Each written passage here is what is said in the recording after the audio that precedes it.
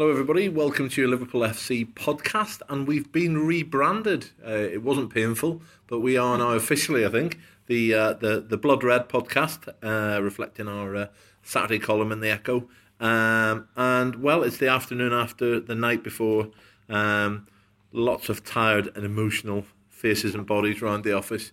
Fantastic result for the Reds in the semi-final. And a trip to the Europa League final in prospect. James, how are you feeling after all that? Drained, knackered, excited, loving it? Yeah, I think probably all of them all rolled into one. It was just a great night, wasn't it? I think, I must admit, I thought it was going to be a really tricky test for Liverpool. I thought Villarreal would be a real tough nut to crack, but it was a complete team performance. And, I think that was the people talk about the power of Anfield, but that was the power of Klopp as well. That was everything he's put in place over the past 7 months. There in all its splendour last night. The unity, the togetherness, not just in the dressing room but also in the stands. Tactically, he absolutely did a job on Marcelino, and Liverpool just absolutely bossed it from start to finish, and just a hugely impressive night all round, and it's just amazing to think that this season, which started off so dismally, when you think of those horrendous defeats at home to West Ham and Old Trafford, when you think of what a mess the club was in back then, but now we're ready to decamp to Basel on May the 18th for what we hope will be a fantastic end to the season. Dolly, we couldn't have asked for much more from the new manager and come in 2 cup finals in his first 7.5, 8 months, whatever. And probably a league position that could have been better than it is with a couple of things that gone right. He points regularly, to the injury nightmare he had. And, he's not making it up. There was a stage back then in deepest, darkest winter when, he couldn't find a fit centre-half. That's like Jose Enrique. That's how bad it was. Yeah. So there were legitimate excuses for the league campaign, but in the cups, he's managed to bring sort of both emotion and performance to the pitch, hasn't he? I mean, I know people were talking a lot about the 12th man last night, but I think the 12th man wasn't the supporters; it was the manager. Because as James said, he did a number on Marcelino, and basically got everything right that he would have thought. Like at the start, as James mentioned at the start of the season, who'd have thought if Kolo Touré would have been probably playing in a European final. What would you have said to that? It's the best thing.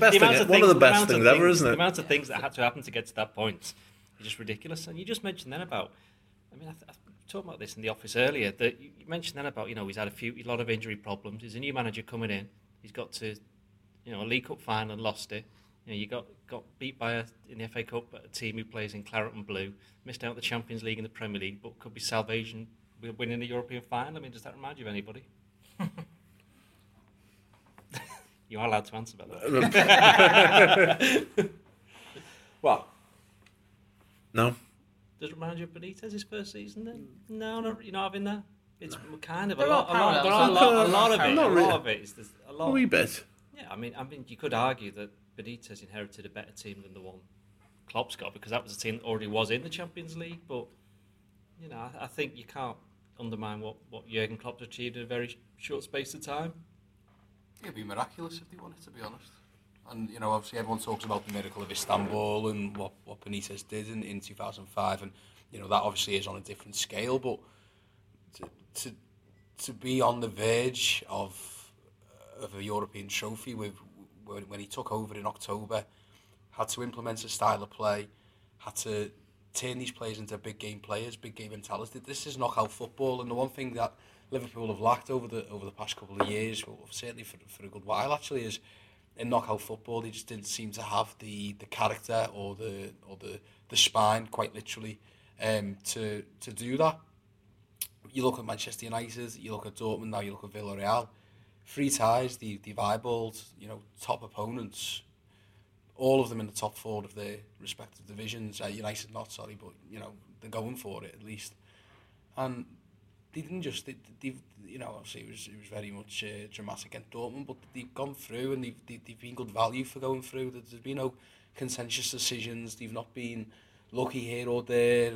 Didn't you see that Moreno penalty last night? That was a 50-50 job. That. But in general, it's just what he's done to this team in knockout football at the very least is remarkable. He's got players, you know, people like Adam Lallana were getting absolutely slated at the start of the season, saying he's got no character, he's got no heart. You know, Emre Can, all these sorts of players, you know, even James Milner, Jordan Henderson obviously didn't play last night. Just all of these players, Dejan Lovren, and he's got them to a European final. I mean, you know, give credit to the players, of course, they've responded to it, but he is the catalyst. I mean, I'm going to say then, Christie makes a great point about knockout football, because that's something that under Brendan Rodgers, Liverpool just didn't quite grasp. I know they got to 2 semi-finals last season, but they sort of got three-quarters the way there, didn't they? But then look at basically Liverpool in Europe last season. Look at the Real Madrid game away from home. I mean, I know we've spoken in the past about this, and it's a big bone of contention of mine, but can you see Jurgen Klopp going to Real Madrid, even in that situation, and putting out a team like that and basically putting up the white flag? That would never happen now. I could see him putting out a team. I could see him putting out a team like that, because he's very, you know, he talks in detail about why he picks a certain team, blah blah blah. But I think he'd send that team out with more belief that actually you're going to win the game. I think the other thing is talking about what he's done to transform the team is he's also transformed people's opinions of the Europa League as well, because, you know, for as long as I can remember, it's always just been seen as like a bit of an unwelcome distraction, and how it just gets in the way of the league form and all the rest of it. And even, you know, you think back to the start of this run, and I was over in Bordeaux when like Pedro Chirivella and Jordan Rossiter were playing in midfield that night, and it was a pretty dour 1-1 draw. And then you think of them getting booed off against, I think it was home to Sion, which, you know, the draw which proved to be Rodgers' last home game, and they were just an irrelevance. And you went to those games thinking, it just reminded you how far Liverpool had fallen in terms of European football, that now what were once real occasions were now just like, something that just gets in the way of the serious business on the weekend. I remember the real turning point was Kazan away, because I remember going on that trip convinced that I'd be going on that trip with essentially an under-18s team, and thinking, why on earth would a Liverpool manager take all of his star names to Kazan on a freezing cold night? And he had to defend his selection that night for being overly strong. Didn't I remember, and I asked him about it and said, you know, why have you brought Coutinho and, you know, Firmino and all your big guns on a trip like this? Because we were so used to, the attitude was, you just try and do enough if you can to get out the group, and you don't ever jeopardise what's going to happen on the weekend. But Klopp was like, well, no, it's a tournament, it's a trophy. He said from the start, we've got a realistic chance of winning it, and I think he just transformed the way it's viewed, both, but, you know, in the dressing room and in the stands. And you know, having from pretty weak beginnings in that group, Liverpool qualified at a canter, made hard work at getting past Augsburg, but then, you know, United, Dortmund, Villarreal, 3 hugely memorable games, and now everyone is thanking their lucky stars he did treat the competition with the respect he has done. Do you think part of that's down to the fact that the draw that they got? Simply because if you'd have said beforehand, you're going to face your bitter, you know, rivals in United, you're going to play the best team in the tournament, Dortmund, and then you're going to have to beat a team that's already going to be in the Champions League, and they've only got Real Madrid, Atletico Madrid and Barcelona ahead of them in the Spanish League.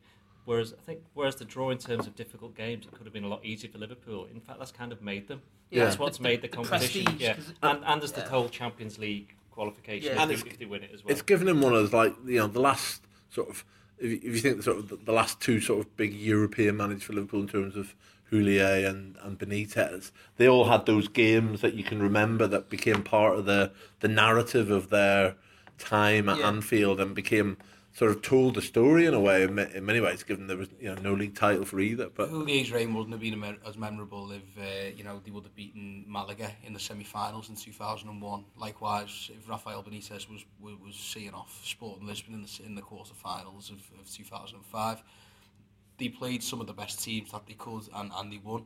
What it's also done as well, it's just really galvanised the support and the crowd. And occasions is the right word that James used a couple of minutes ago, isn't it? I mean, we saw the scenes, we sort of knew they were coming, I want to know who owns that scaffolding by the King Harry, because I just see it and I break out in a cold sweat. I mean, it's a public health nightmare. I mean, I just see where there's blame, there's a claim. Flares, kids, as we said, they saw a kid holding the flare last night. Apparently, they burn it like 1600 degrees centigrade, and asthmatic free zone. Thankfully, touch wood, everything's going fine. But it not only has the chance to give the Liverpool players this massive boost, but there's no doubt Villarreal took to the pitch last night and their heads weren't quite in the right place. First 5 minutes, I mean, they had that little chance at the start, but after that, they were totally in awe of what they faced, both in terms of getting to the ground with all, past King Harry driving into the ground, and then when they came out and they just saw obviously the mosaic and the emotion and the noise. Bear in mind, Villarreal, they're not used to playing in atmospheres like that. Atmospheres in Spain are pretty turgid, to be honest. You go to your Madrids and Barca, and the only one that's any good really is Atletico. So they won't have played in anything quite like that, and on an occasion like that for a long time. And obviously the fans were really, nice people. Absolutely really hospitable around the city. Lovely touch with the banner. The fans were poor. They didn't sing. They didn't stand. They didn't shout. They just were sort of. Their fans. I mean, they were nice and yellow, weren't they? And they were very. They were yellow. They were very yellow. The problem, yeah. I don't think, in terms of having come all that way, was it just sign that they sort of the writing was on the wall fairly early for them? Yeah, I think so. They had nothing. They never had anything to shout about, did they? I think that was the thing. And it was one of those nights where the fans fed off the team and vice versa as well, because. I was on Anfield Road from about 5:45, and it was just ridiculous, absolutely ridiculous. Thousands of people. At one point, the police were actually saying they thought they were going to have to reroute the coaches because they didn't think they'd be able to get through, because there just wasn't anywhere for the people to go. In the end, they did get through, and it was just unbelievable watching the Villarreal coach emerge from this thick red fog.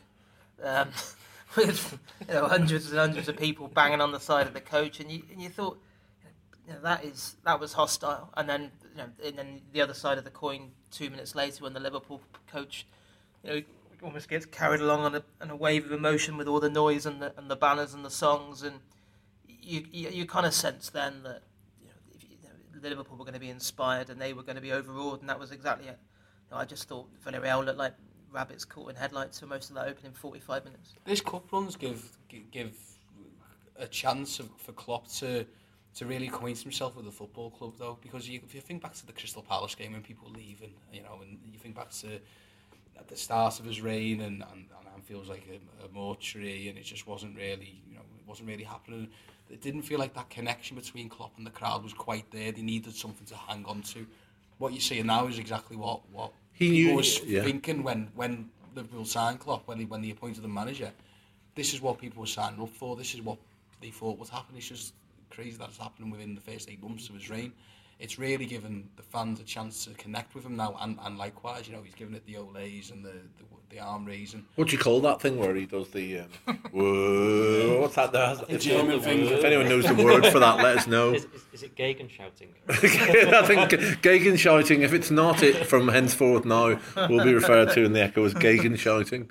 And he knew he needed that connection with Anfield. It was very apparent on that sort of great display over at City that has been harked back to too often, I suppose. But his one first phrase almost when he came off the pitch to the press was, "I just so wish it had been at Anfield." He knew he needed that, and that connection's there. But it has to be reciprocal with the players, doesn't it? Because if the players go out flat, and nothing happens, and say they score, and there's no it's very difficult for the crowd to lift themselves, to lift the team. It can happen, but it has to be a two-way thing, and thankfully it's happening. And on the pitch last night, Doherty, you were on player ratings. It was difficult, let's just work. Nobody had a bad game, did they?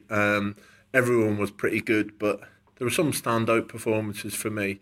On the day he got left out of the Brazilian Copa America squad, I mean, Roberto Firmino has left everyone with a searing image in their head of that fantastic turn that sort of sent Roberto Soldado somewhere there he still doesn't know where he I is. quite like, if you see the replay, Soldado kind of like puts his arm out as if to say, like, come here, and he's just grasping onto nothing. It's like, he's just thinking, oh, never mind.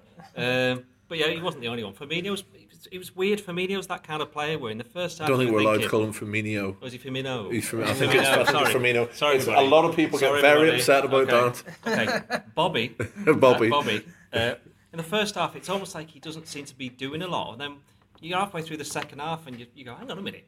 He set up 2 goals. He's going to set up another one. And he produces that great piece of skill, and you suddenly realise he's just running the show. I think he's incredibly effective, that without looking like he is, which is the best thing ever, because that sort of lulls opposition into false sense of security, and then think he's not doing anything. Yeah. Who made the Muller comparison? Was that? I think it was Wasn't that Barini to himself? It might have been one of the lads on the Anfield Wrap. I think it was. Possibly. It might have been Neil Atkinson. And he made the Muller comparison. I think that's, he's not maybe as good as Muller yet, but yeah, he's so effective. He just finds space. And God, can you imagine playing against Milner, Lallana, and Firmino? You just wouldn't get a chance to settle whatsoever.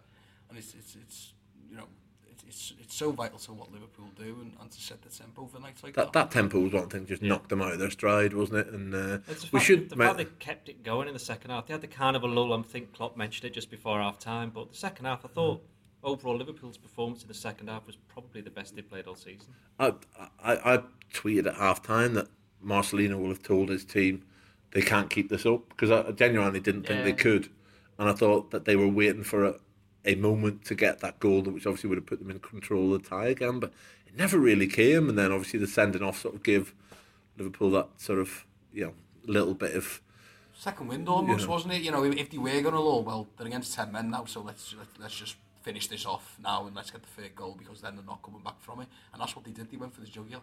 Yeah, they lost their heads, didn't they, Villarreal? Even in the first half, because Liverpool started the game that well, they lost their rag.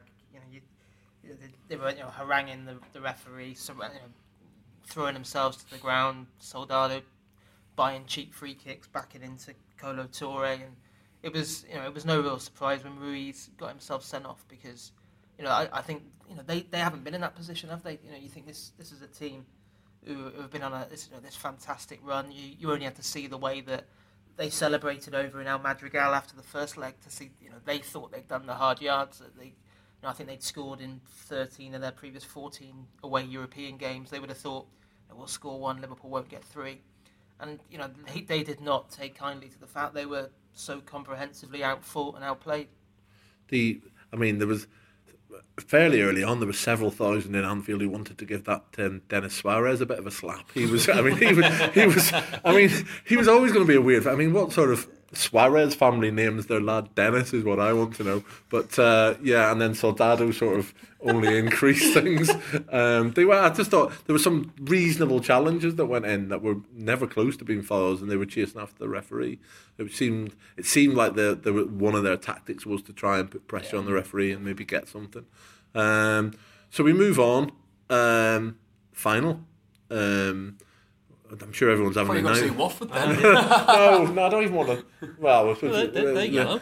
But I'm sure everybody's been having trouble trying to find flights that don't take a month's wages. I know we have, and various lads around the office are. And Sevilla in weight, twice winners. They've been in 4 in the last only 10 or 15 years final, and won all 4. So they know how to get it done. But they're, I don't know how you quantify it. Obviously, they've been decent at home this year and abject away. I don't quite know what a neutral venue does to them. But, what would you say, 50-50 tie on paper? They've got 2 on the trot, but, Liverpool have beaten Villarreal, who are ahead of Sevilla in the league. And I think it's 50-50. I think... You're right. Yeah, of course they have got that experience. They've got this close affinity with the competition. Going for a hat-trick of wins in it. But when you look at the calibre of opponents Liverpool have knocked out en route, no one can say that Liverpool have got there an easy way, or that this is a step up in class compared to what they've faced already. Klopp touched upon it this week. When the draw was made, for the quarterfinals, and we got Dortmund. You looked at that and thought, oh well, it was probably not. It was nice while it lasted, but we'll get 2 nice games out of it. When you win a tie like that, and especially in that kind of fashion, Sevilla will hold no fears for any of those Liverpool players. I mean, lots of them stopped. Me and Doyley were in the mix zone last night, and that said that whoever you spoke to, that was the message. Yeah, this is fantastic, but we need to go there and finish the job off because, as we touched upon earlier, it's not just a first European trophy for 11 years for Liverpool. It's also Champions League football, and I think that will make a big difference to the summer transfer plans as well. It'll have a huge knock-on effect in terms of who you can attract, and also the kind of money that Klopp will have to play with as well. Well, it's sort of it's Ian Ayre metaphorically sliding an extra 30 to 40 million into Jurgen Klopp's pocket for the season coming. With the TV deal, it obviously came in at the start of this season. I think you guaranteed him a minimum of 40 million TV money, and obviously we know now that the Europa League winners will go straight into the Champions League group stage, so you wouldn't even have a qualifier. It also takes away the headache of possibly having to play a Europa League qualifier when you're in America on the tour, and them having to divide the squad for some to fly back to possibly go to Estonia and play some third qualifying round game. We thought you'd be happy enough with that arrangement. What's wrong with Estonia? No, I'll be in California on the beach at that point. There's so much to play for in there. There always is, obviously, in any major final, but this one is a bit different because of the other prize at stake as well. Dory, you brought up Watford, so we better talk a wee bit about it. I thought Christian brought up Watford. Oh, well, either one of permanently one from two. It's going to be tough for whatever. To watch it. Well, to write about. It is going to be emotionally a massive come down, isn't it? And I mean, presumably, obviously, significant changes, and the hope is that some of the younger lads who'll get their chance can maybe grasp it a bit more effectively than they did. You were down at Swansea, Christian. It was a long journey home from there, wasn't it? It was, although I didn't drive, so. you have a chauffeur, Mr. Pierce. The taxi driver was sound. It is going to be hard, isn't it? But that's why I can foresee a lot of changes, because a lot of, I always find it interesting. Klopp talks about not just the physical fatigue, but the mental fatigue as well. A lot of those players will still be absolutely on an absolute high. You don't want them to go into a game, and possibly risk an injury or that sort of thing, 3 days afterwards. So it will be much changed. It'll, Watford have got nothing to play for as well. They've been poor since the turn of the year. Their manager, Sanchez Flores, looks like he might be on his way out. So, it really is one of those nothing games. But, it's selling this to us. No, but it's I think we need you in the dressing room before. just pin Walsh to the wall. Just pin him to the wall. It's a nothing game. But it's better to be a Nottingham game with a Europa League final on the horizon rather than if Liverpool go out. It will be a Nottingham game, and there's absolutely nothing. There's nothing not it in general. Speaking of that, the Europa League, and to sort of get away with levity for a moment, Piercy, the allocation is it does stick in the craw. Basel, 35,000 capacity. A lot of Liverpool fans will have been there in 2002, 2014. It's not a great time for a football final, in all honesty, however much it might be nice for skiing, I think, and various other things. But so we've the Swiss, it's just it's so disappointing that we know the Reds will travel. There's nothing like a European trip, especially for a big game. And you just look around the stadium last night. 43 something thousand in there, knowing that the vast majority of those, that's it for them. They ain't going to final. Some of us may be lucky enough to get there if we ever can find a flight, but we may not be. But for the fans, it really is.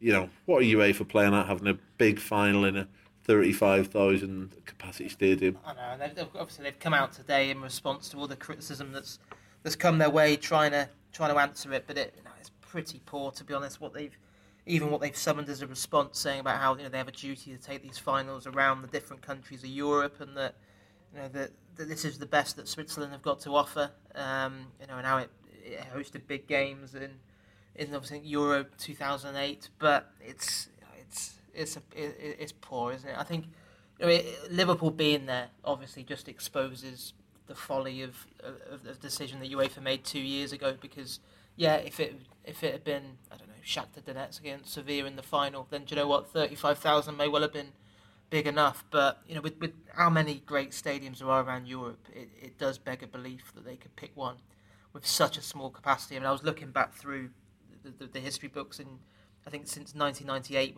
when the UEFA Cup became a one-off game in a neutral venue rather than 2 legs, there's only been one occasion since when they've played it in such a small venue, and that was 2 years ago when I think Sevilla and Benfica played in Turin in front of 33,000.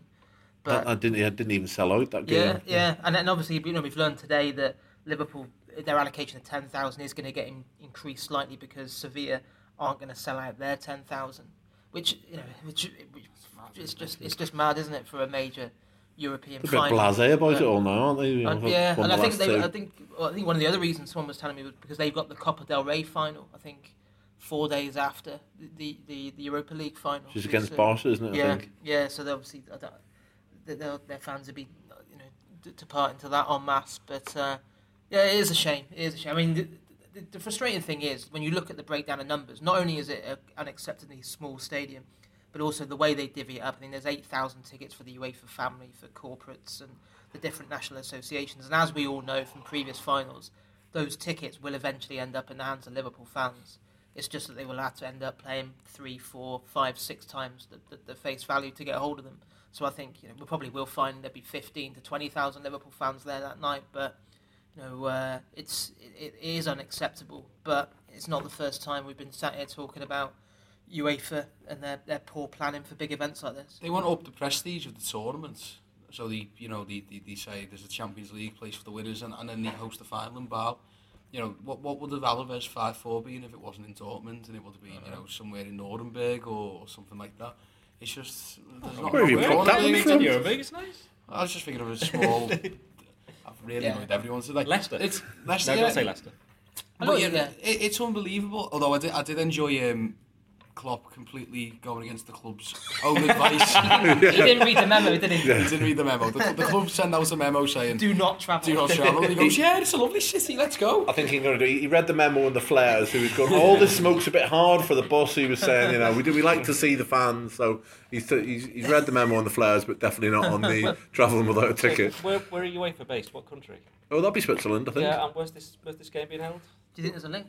You're determined to question me in this pod, but Switzerland, I believe. Shouldn't UEFA just build like a Superdome in Switzerland and just have every final there? No, definitely don't do that. No, We're not having every... That was Christian Walsh, ladies and gentlemen, proposing every final be in Switzerland. Well, there can be no finer point to leave it than there. You've been listening to James Pearce, to Ian Doyle, to Christian Walsh, and to myself, Andy Kelly. Thank you very kindly for listening. We've been rebranded. This is your Blood Red Liverpool podcast. Thanks for listening, and good luck on the Ryanair website. Cheers. Wie had dat gedacht? Van shoppen in Milaan naar achter de koopjes aan. Gelukkig heeft Telfort smartpakkers. Niet het laatste model telefoon, maar wel de beste prijs. Dat is toch genieten? Geniet ook zonder te veel te betalen met Telfort smartpakkers. Zoals de Samsung Galaxy S7 met 1 gig en 150 minuten. Nu voor maar €26,50 per maand. Doe je voordeel mee, Telfort. Let op. Geld lenen kost geld.